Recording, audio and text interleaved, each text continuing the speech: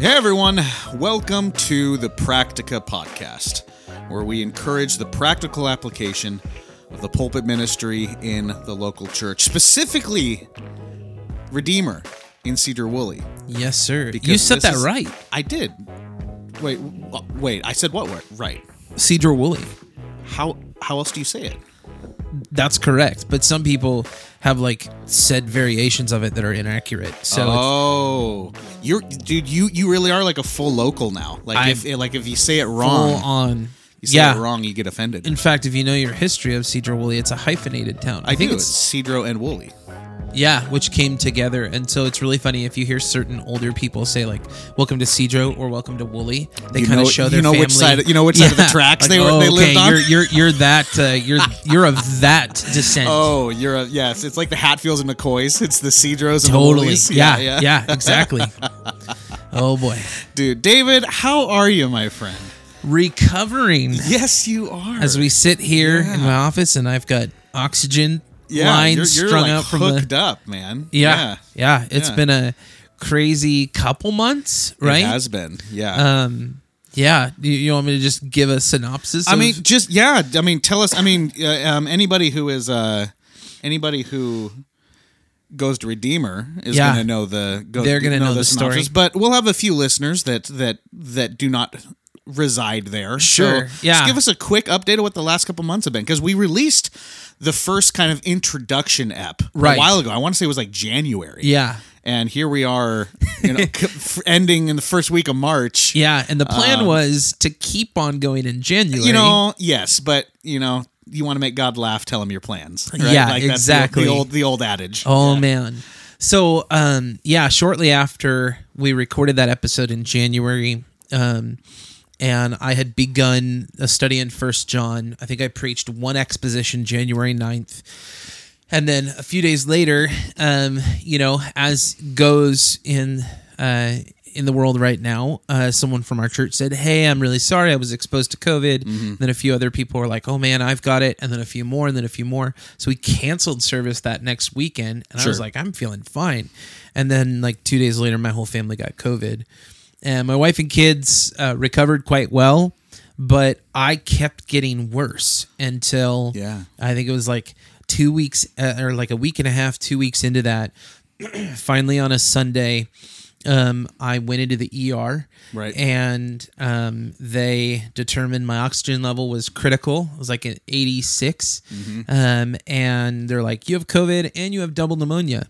So that was, which is worse than single, yes, or 1.5 pneumonia. And it's crazy too because it wasn't COVID pneumonia, not a critical detail, but what that means is that after recovering from COVID a week later at home, I'm still kind of dealing with the effects of pneumonia, and I got a temporary asthma out of that. It's been crazy. It's been very, very humbling, because for weeks, you came and preached at Redeemer, and I couldn't do more than attend, and then we'd get home, and I was tired just from that. And now I'm able to preach again by the grace of God, do a little bit here and there, but I still get really exhausted. And so I'm excited about getting back to things, and hopefully the dialogue will even continue to kind of work out the lungs and 100% keep things rolling. Yeah.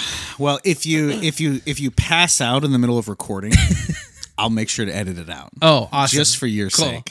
Cool. Just to keep up appearances. Yeah. Or just have a steady beep during that time. Yeah. A beep or maybe some elevator music, something like that. Just to be we're experiencing snoring. We're experiencing technical difficulties. Yeah. Please stand by as we try to get David off the floor. Oh man, Shauna was. In fact, it's funny. The first week I preached, that Shauna was on edge because that's what she was terrified about. Of you just dropping. Yeah, the and so pulpit. she's like, "You need a chair behind you," and I was like, yeah. "I think I'll be okay, and I can lean on the pulpit because we have an awesome pulpit that I can lean on." Yeah, but she was like, You nice might pulpit. pass out. I'm terrified. Yeah. So, but I made it okay. Dude, can we, before we hop into the first passage of John here, can we give some pulpit love real quick? Yeah. To your guys' pulpit. Oh. So I got to say, as a pulpit thug, right? Someone who preaches in a lot of different churches going around, you end up kind of ranking the churches by the pulpits, right? And Sure.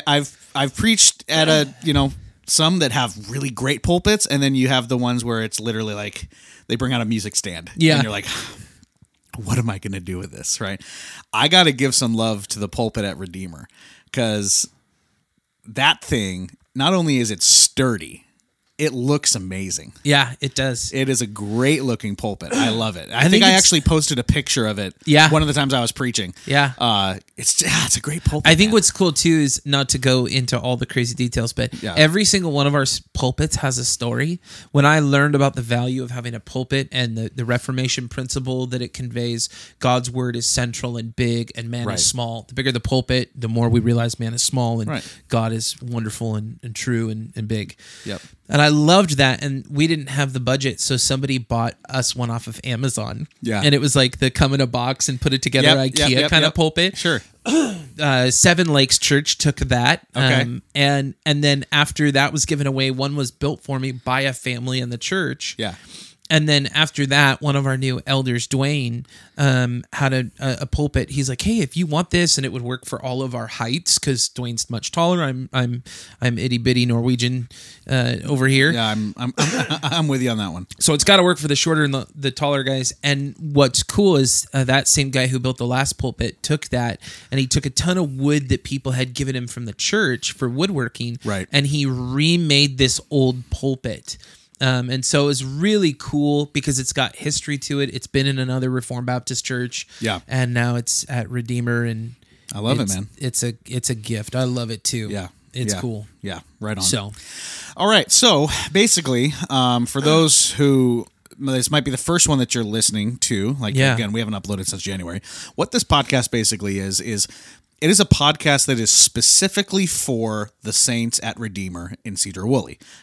Now, it does not mean it is exclusively for them. Otherwise, we wouldn't put it up online, right? Right. But what this is for is to wherever Redeemer Church is in the Word of God, that particular Lord's Day, this podcast is a greater explanation, not of the strictly the theology of the text, but the practical application of the text. Because Yeah. like we talked about in our first ep, the practical application of wherever you are in the Word of God should be part of every sermon. However, in most cases, you don't have the opportunity to dedicate the amount of time that you want to yeah. that portion of Scripture, wherever you are, right? And if we're going to believe that the Word of God is sufficient for all life and practice, it's a pretty large segment of how we are to view and interpret Scripture, Yeah. right? So that's what this podcast is it's not just talking about the sermon again, Right. because that's not the niche that we're wanting to cover.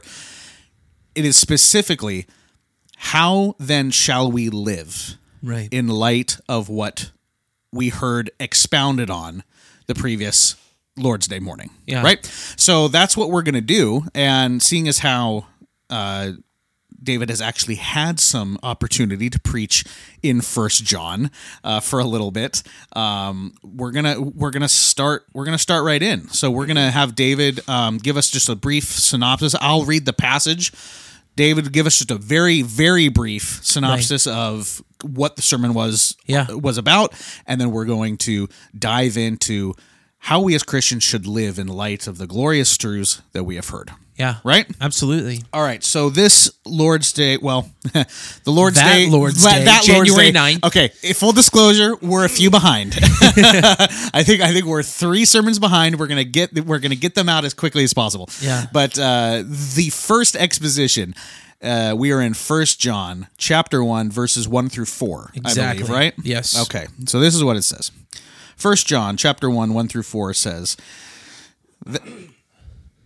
I'll edit that out. Are you okay? You doing fine? All right. Yeah.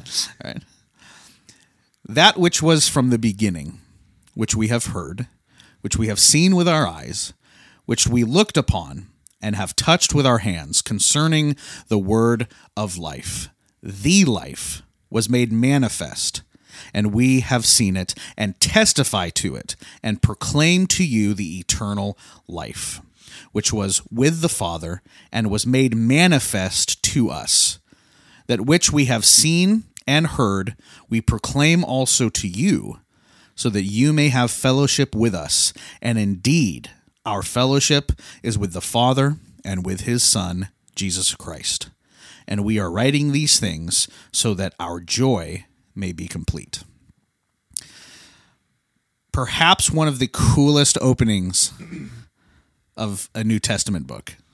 Yeah. I love 1 John. Yeah. It is a fantastic portion of Scripture. Yeah. Right? It really is.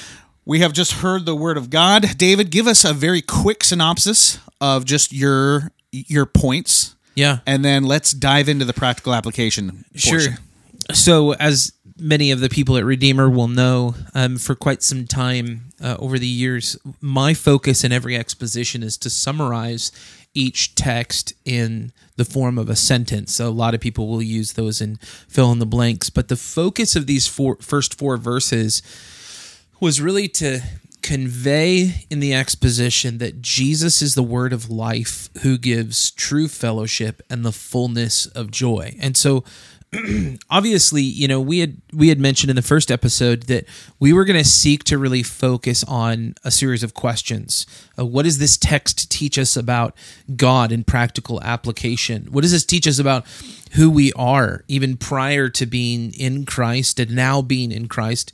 And then in light of those truths, how then shall we live? And so right out of the gate, John begins by saying, I want to tell you who Jesus really is. Here's what we know. Here's what we've seen. Here's what we've touched. Here's what was manifest, is made known to us, displayed before us. And John is doing that, obviously, because he is dealing with false teaching and false teachers. And there's a lot of history behind that, and a lot of historic, more complex names that I sometimes screw up. But essentially in all of those things that John was dealing with, he is trying to convey, here's who Jesus Christ truly is. And we really and truly bear witness to that. We're not making this up. He's defending his apostleship and what is often called the apostolic message, which is the gospel. And so that's a big focus, that to really convey that Jesus is who he truly said he was and is, that he's the word of life. And when we truly believe upon the true Christ and the true gospel, we have a true fellowship. That word true is really important throughout John's writing. And through that is produced a fellowship and a fullness of joy. 100%, man. I think one of the striking things that kind of pops out to me in how I think we should be viewing this and how we should be living our lives in light of this is that John really does force the issue and make it very clear that this truth of who Jesus is a tangible truth, right? We see it, we hear it, we touched it, we've experienced it. Right? It's not just some sort of abstract intellectual concept. Yeah. Right? This is something that we actually have experienced in real, tangible ways. Yeah. Right? Go ahead. It shows that one of the main things that John was dealing with that I think really touches on how we practically apply the text is that the false teachers of his time were denying Jesus's humanity. They believed in a sense of his divinity. So like the spiritual side of things, they were going, oh, totally. And God is divine. And so Jesus probably only appeared, but they denied the humanity aspect. And therefore, in some of those false teachings, they were saying, well, we're kind of disconnected from sin and anything evil. And so Jesus certainly would have been disconnected from those things. Right. And so they made their own teaching based on things they were denying about Jesus. And John is saying, like, no, this is practical, in fact. Yeah. These are the realities of who Jesus really is. And not just in who he is as God in the flesh, but what that means for us. Well, in the gospel, and that's the question, right? Is what are the practical application or consequences? I think is probably a better word of making a separation between Christ's deity and his humanity, right? Because we often we often see this unnecessary and unbiblical, heretical distinction made that, Christ is 50, he was 50% humanity, 50% divinity, right? Yeah. He was at certain points more divine than others, right? Right. And what ends up happening is you sacrifice the very things that make the work of Christ potent. Right. Right. And in this particular case, they were sacrificing the humanity of Christ. Right. They were all in on Christ being God. Yeah. But when it actually came to him having the humanness aspect of who he is, Yeah. they were throwing that out the window. Right. Right. So practically, there are some great consequences when we do that. Right? Yeah. Both for our salvation and the gospel in and of itself, but also in the way that Christ can truly be a perfect mediator for his people. Yeah. Right? So let's dive into that kind of first, and then I'd like to get into a little bit more on the what does true fellowship look like, because he really kind of drives that home at the end. And Right. all of this culminates. We're telling you this so that you can have fellowship with us, right? But let's dive in just real quick on the practical consequences of not applying the humanity of Christ to our lives. Yeah. Right? Yeah. Well, I think one of the clear things that we see in some of the heresies today around Jesus' humanity is too quickly making it our own, in the sense of applying it to ourselves. Well, Jesus was a human just as I am. So some of the heresies we see, especially in some of the more hyper charismatic movements, is to basically downgrade Jesus' sinless, perfect incarnation as going, well, he was a man, or he was a human just as I'm a human, so that must mean I can do everything he can do. Whereas the scriptures confront us that no, he was sinless, right? And we are sinners by nature. Pretty big difference. Right? Pretty big difference. And so I think one of the negative consequences, if we don't rightly understand Jesus' humanity and God's intention in the incarnation, I think we can too quickly make Jesus like us, rather than come before Jesus and see how he was, yes, made like us in the flesh, but he does not share the sinfulness. And I think that's something to meditate on. I think it's something that, we talk about practical application. I think there's some things we're going to talk about that to the listener may be really simple. Jesus' divine and human natures is not a easily simplified doctrine. It's complex. I think it's beautiful and can be simply begun in the study of it. Yeah. In fact, I think the 1689 is really helpful in chapter 8, paragraph 2. The end of that paragraph says that Jesus had two whole, perfect, and distinct natures, which were inseparably joined together in one person, without converting one into the other or mixing them together to produce a different or blended nature. You talked about 50%, 50%. Right. And the confession says this person is truly God and truly man, yet one Christ, the only mediator between God and humanity. I think John is really clear in his language, even as he continues to make the point that Jesus is not losing any percentage of divinity when he becomes human. Right. We would say Jesus became man by addition, right? It's 100%, 100%. I think it's Shai Lin. I almost said Shia LaBeouf. Shai Lin. It'd be cool if Shia LaBeouf would confess this, but I think it's Shai Lin who said he became he became man by addition, 200% God. Right. 200% in that. So it's not a mixing, and I think that's important for us to understand so that we don't mistake this idea that's really common in evangelical culture to just kind of make Jesus buddy. To downplay who 100%. He really is. Right. I mean, we here's the thing. Like, we have to understand that the reason the gospel is so amazing, the reason it is such an amazing and earth-shattering truth that we can have fellowship with God through Christ is because of how different, how other God is from us, right? Yeah. And that when we lose that sense of scope with where we are versus where God is, right? We lose very quickly the glory of the gospel, and how when Jesus said it is finished and that curtain tore from top to bottom, the astronomical statement that was that we can now enter in to the Holy of Holies. Yeah. And not even that, we become the Holy of Holies. Our bodies are the temple, the indwelling, living place of the Holy Spirit. That's mind-blowing, right? And when you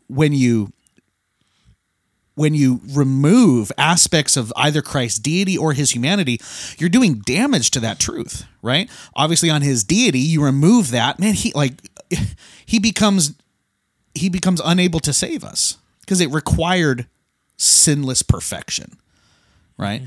When you remove his humanity, you remove the wonderful truth that when we, and I'm coming, I think, more from a counseling perspective now, when we're going through it, right, and times are really, really hard, right, and life is difficult, you know that you have a Savior that understands. Yeah. Because he went through the exact same thing you did. You know you have a Savior who understands grief, who understands sorrow, who understands pain, who understands suffering. Right? When you remove the human aspect of who Jesus is, you lose that. And you lose so much hope. And you lose so much faith. Yeah. That Jesus, the one that you are putting your faith in, not only for your salvation, but also to be your comforter. Right. To be your shepherd, right? And who's going to lead you through this valley of darkness that you're in because he walked it before you. Right. Right? You remove the human aspect of Christ, you lose that. Yeah. And we need to be very, very careful when we to not do that. Right? Yeah. Yeah. And again, the heresies of John's day were really messing with that in a way to which I would imagine really caused an unease for the believers. And you constantly see this in the writings of the apostles, this reality of Christ's divinity and his humanity. I think off of what even you're saying, Hebrews 4:15, for we do not have a high priest who is unable to sympathize with our weaknesses, but one who in every respect has been tempted as we are, yet without sin. Every respect. Yeah.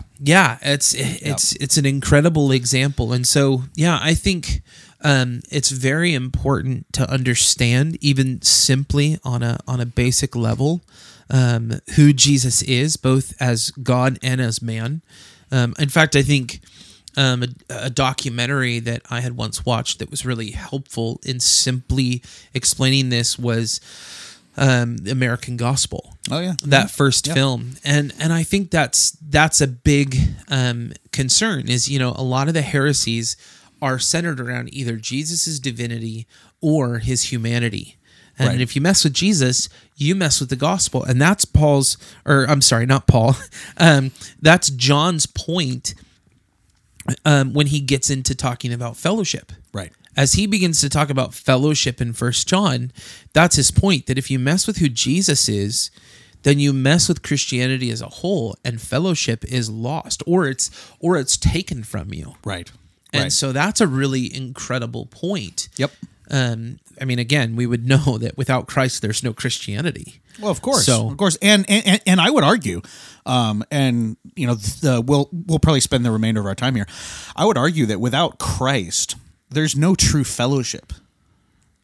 Yeah, absolutely. And it's I think when we get into this idea of fellowship, right? I think there's a lot of different ideas and a lot of different definitions of what that could look like, right? I think the general idea, if you were to talk to the random guy on the street and you say, okay, what is fellowship, right?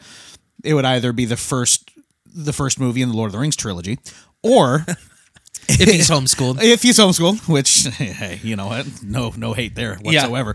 Yeah. Or they'd say, well, it's when friends get together, right? Yeah. It's a gathering of like-minded people. It's a gathering of people that want to hang out and enjoy each other's company, right? The fellowship, and there is an aspect of that is true. I think that is an aspect of fellowship, but it is not fellowship in and of itself, right? So I think it's important that we as Christians understand that when it comes to fellowshipping with one another, without the gospel, without the person of Jesus Christ, true fellowship, as it was designed by God, I don't think is possible. And I think that because of that, we as Christians, those who have been saved by the blood of Jesus Christ, are the only ones in the world that can have the purest form of fellowship that is capable this side of heaven. Yeah. Right? Because ultimately in heaven, it will be the purest form that we have ever experienced. Right. Perfect communion with one another, perfect communion with God, right? But the fellowship that we have here on earth, I think, one, is extremely important and not talked about enough. But two, is seen and manifest primarily through the lens of the local church. Right. Right? There's a lot of different ways people fellowship today, right? You can have, you'd have, your fellowship with your coworkers, right? There's a form of fellowship there, right? Right. There's friendship there. You can people that you hang out and play basketball with, or play video games with, or get together and go enjoy a meal with, right? The fellowship that happens within the context of the local church, I think, is the sweetest form of fellowship that there is. Yeah. And it's one that should be done through this lens of the gospel. Right. And that looks a lot of different ways, right? Sometimes it looks like a Bible study. Sometimes it looks like we're getting together and we're hanging out. Sometimes it looks like recording a podcast. Sometimes it means we're going to get together and pray together. Sometimes it means we're ordering pizza, come on over, and we're going to shoot some darts. Yeah. I don't know. Fellowship within the local church can look so many different ways. Yeah. And it's all beneficial. Right. Right? The New Testament is broad on that term fellowship. And I think, the most popular, it's really funny because in American Christianity, there's probably rarely anyone who speaks Greek or can read Greek or Hebrew or anything, but all Christians in America know those key Greek words. Yes. And one of them is koinonia, fellowship, and I'm probably even saying it incorrectly. But what's fascinating about that is that it is very broad, but the first time you see it is as defined in a New Testament context is in Acts 2. But the first thing that Luke writes that they're devoted to is doctrine. And that's what they're fellowshipping around, is the doctrine of the apostles' message and teaching. Right. The gospel. Which is the gospel. The very thing that John is speaking about here in the first chapter was the core substance that held them together. Right. And I think that's really important because, and I think a practical challenge to us all is to think of where our time is devoted and how much are we devoting to our local churches? Because you think about, I think one of the challenges that butts up against our individualism today is that if our fellowship as Christians is around a community that is defined doctrinally by the gospel, is defined in practice by the gospel, then that actually means I can't have fellowship however I want. And it doesn't mean, I think there's a lot of cases where churches have been really inappropriate in their approach to what believers can and can't do. And treatment of one another in fellowship or out of fellowship. But I think there's a really biblical guideline for the reality that if the gospel guides us if that's how we've come into fellowship, which John's really clear on, that's why they proclaimed it. He said to these believers now that they would have fellowship as the apostles had fellowship with the Father, which was an incredible claim, with God the Father and with his Son Jesus Christ, but also that they would have fellowship together. I think that really teaches us something important, that means what needs to be surrendered today is our individualism. And to be in fellowship is not only an incredible, unique opportunity in the local church, but it also means that different than other fellowships where, fellowship of friends hanging out, or you mentioned basketball or things like that. Sure. All of those fellowships don't matter what you believe or what you think. Right. They don't really, some people would even say, hey, as long as you don't hurt anybody, I don't really care what you do. But in Christian fellowship, we say we actually absolutely care what you think and what you do. We care about your doctrine and your devotion, right? And so that's a unique fellowship. And I think that's why John is saying to proclaim this gospel to you and have true fellowship with you. He writes at the end in verse 4, this is what gives me the fullness of joy. It's a complete joy to share that fellowship and that true gospel with you. Because if you don't have the true gospel and you then don't have such a deep commitment to fellowship according to Christ, then it's just fellowship like the rest of the world. I don't care what you do. I don't care how you live. We'll just hang out when it works. Right, which goes back to the point that the fellowship that we have as Christians because of the gospel is on another level. Yeah. Right? It should be on another level. It should look different. Yeah. Right? And what I mean by look different is I'm not just speaking about the practical, like, okay, every time we get together, we have to have a Bible study, right? That's not what I'm talking about. I'm talking about the things that you can't put I don't know if I want to say put a definition on, but you see the unity that we have as Christians because of the way we treat each other. And you see that we are holding to something that unites us, whereas the rest of the world would be scattered by, right? The gospel is the thing that brings together all of these different people from all these different walks of life, from all these different ethnicities, all these different backgrounds, right? And unites them under the banner and the blood of Jesus Christ, right? That fellowship isn't seen in the world, right? And that is what I think we as Christians need to be promoting. Right. Is look at the unity that we have in Christ, right?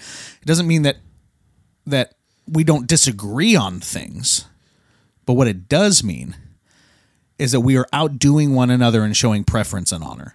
Right. That we are living our lives in a way that is self-sacrificial. That the fellowship and the joy that we have by simply being in each other's presence is so evident because of the love and the unity that we have for one another, right? And that unity can happen. That unity can happen anywhere. It doesn't matter what you're doing, right? It doesn't matter what the context is or what the details of the get-together are. The fellowship that I can have with you because of what unites us is so much stronger and so much sweeter than anything this world can understand, right? And that truth should spur us on to seeking those opportunities out more. Right. That all the free time that I have, right? If I have a little spare moment here, I want to be reaching out to somebody in my local church. Yeah. I want to be investing into their lives because I will be invested in through them as well, right? I want to live my life that I'm sending the texts, I'm writing the letters, I'm getting together for coffee, I'm making the calls, right? I'm staying connected to my family and keeping that fellowship alive because we love each other and we're part of the same body, right? I think we have a responsibility as Christians to press into that. Whereas the relationships we have at the workplace or really anywhere else, you can kind of give or take, right? Like, I'll see him on Monday, or don't really need to text him, right? Right. It's really easy to fall into that in the context of the local church too. It's like, well, I'll see him on Sunday, right? don't be content with that. The bond that you share with your brothers and sisters in your local church, everyone at Redeemer, the bond that you all share is stronger than any bond there is. Stronger than family. There is no greater bond, no stronger bond than what unites under the banner of Christ's blood, right? And I think that's so encouraging and so important for us to keep in mind. And I think when we do that, our fellowship will be often and our fellowship will be sweet. Yeah. I think, obviously that's a very countercultural idea, but again, I know I keep going back to how John was dealing with the false teachers of the day, but one commentary I read said likely those false teachers that John is dealing with are brothers and fathers and in-laws and friends of the believers in that day. And that would have been really hard. But John is saying the fellowship we have together through the true gospel is of greater joy and of greater value. So you're absolutely right. I think to have such a commitment on the Lord's Day and throughout the week with the believers we're in relationship with is important. That's why we ended this exposition with the question, do we have true fellowship with Christ? And one of the things I challenged in that as a practical application is the importance of true fellowship in the local church, because how else are we going to be rightly guided and encouraged and sometimes challenged about who Christ truly is other than in the fellowship of the saints during the week? Yep. Jesus' Great Commission is not about just go and shout out the gospel and then walk away. It's go make disciples. Yeah. And in the local church, making disciples means we have feet under the same table, and we have true fellowship. We're talking about who Christ truly is, not to rebuke everyone who comes across with a Sunday school idea that might be incorrect, but literally to guide them as we find with Apollos, in Acts, when he's speaking wrongly of baptism, he was corrected graciously and privately. I think there's a discipleship factor to true fellowship that you don't see anywhere else in the world, and that's what brings true joy. So I think that's a big question is, do we have true fellowship with Christ? And if so, how are we devoting ourselves to one another in the local church to promote the gospel and to point one another to the gospel? Yeah. And I'll say this, and this will be my last statement. You'll find that those two things are reciprocal. The closer you are to Christ, the more you will be with your people. Yeah. The more you be with your people, the closer you will be to Christ. Yeah. And it's a never-ending circle. Yeah. That is a great circle to be in. Yeah. Absolutely. Right? Amen. Yeah. Well, David, we have went over our time. You can tell we haven't recorded for a while because we have gone past time. But we thank all of you guys for listening. Yeah, pray it's beneficial. 100%. We pray for the saints of Redeemer often. You are on our minds often. And for those who are not part of Redeemer, that are listening from afar, whatever church you are from, man, send us a note. You can hit David and I up on social media. I'm on social media. You can hit us up through there. I think we have a means of getting in contact through the website, I believe. Is that set up yet? I believe there's a contact form on our website, nice. And of course through social media, either directly or through the Practica means online. Yeah. Of course, I think a valuable thing is if you hear a sermon, whether you're someone at Redeemer and you hear a sermon on the Lord's Day, or you're listening to it, send us a question maybe that you desire for us to interact with around practical application in that exposition. 100%. We'd love to do that. Yeah, so we're on all the socials, Facebook, Twitter, Instagram, at Practica Pod. We did that on purpose, branding. It's got to make it easy. Got to be intentional. That's right. www.practicapod.com. You can listen to episodes on there. Like David said, there's a contact form. There might be our bios up there yet? I don't think they are. That's so. Okay. It's a very simple page. You know what? We're very simple guys. It's a very simple page. Stop I hating. had pneumonia, so there's a grace period. That's not an excuse. Get out of here. You're going to milk that for all it's worth. It's isn't running it? out. Yeah. I'm using that it while excuse is quickly running out. Yeah, that's fair. Yeah. So we thank you all for listening. We will catch you on the next episode of Practica. Have a good week.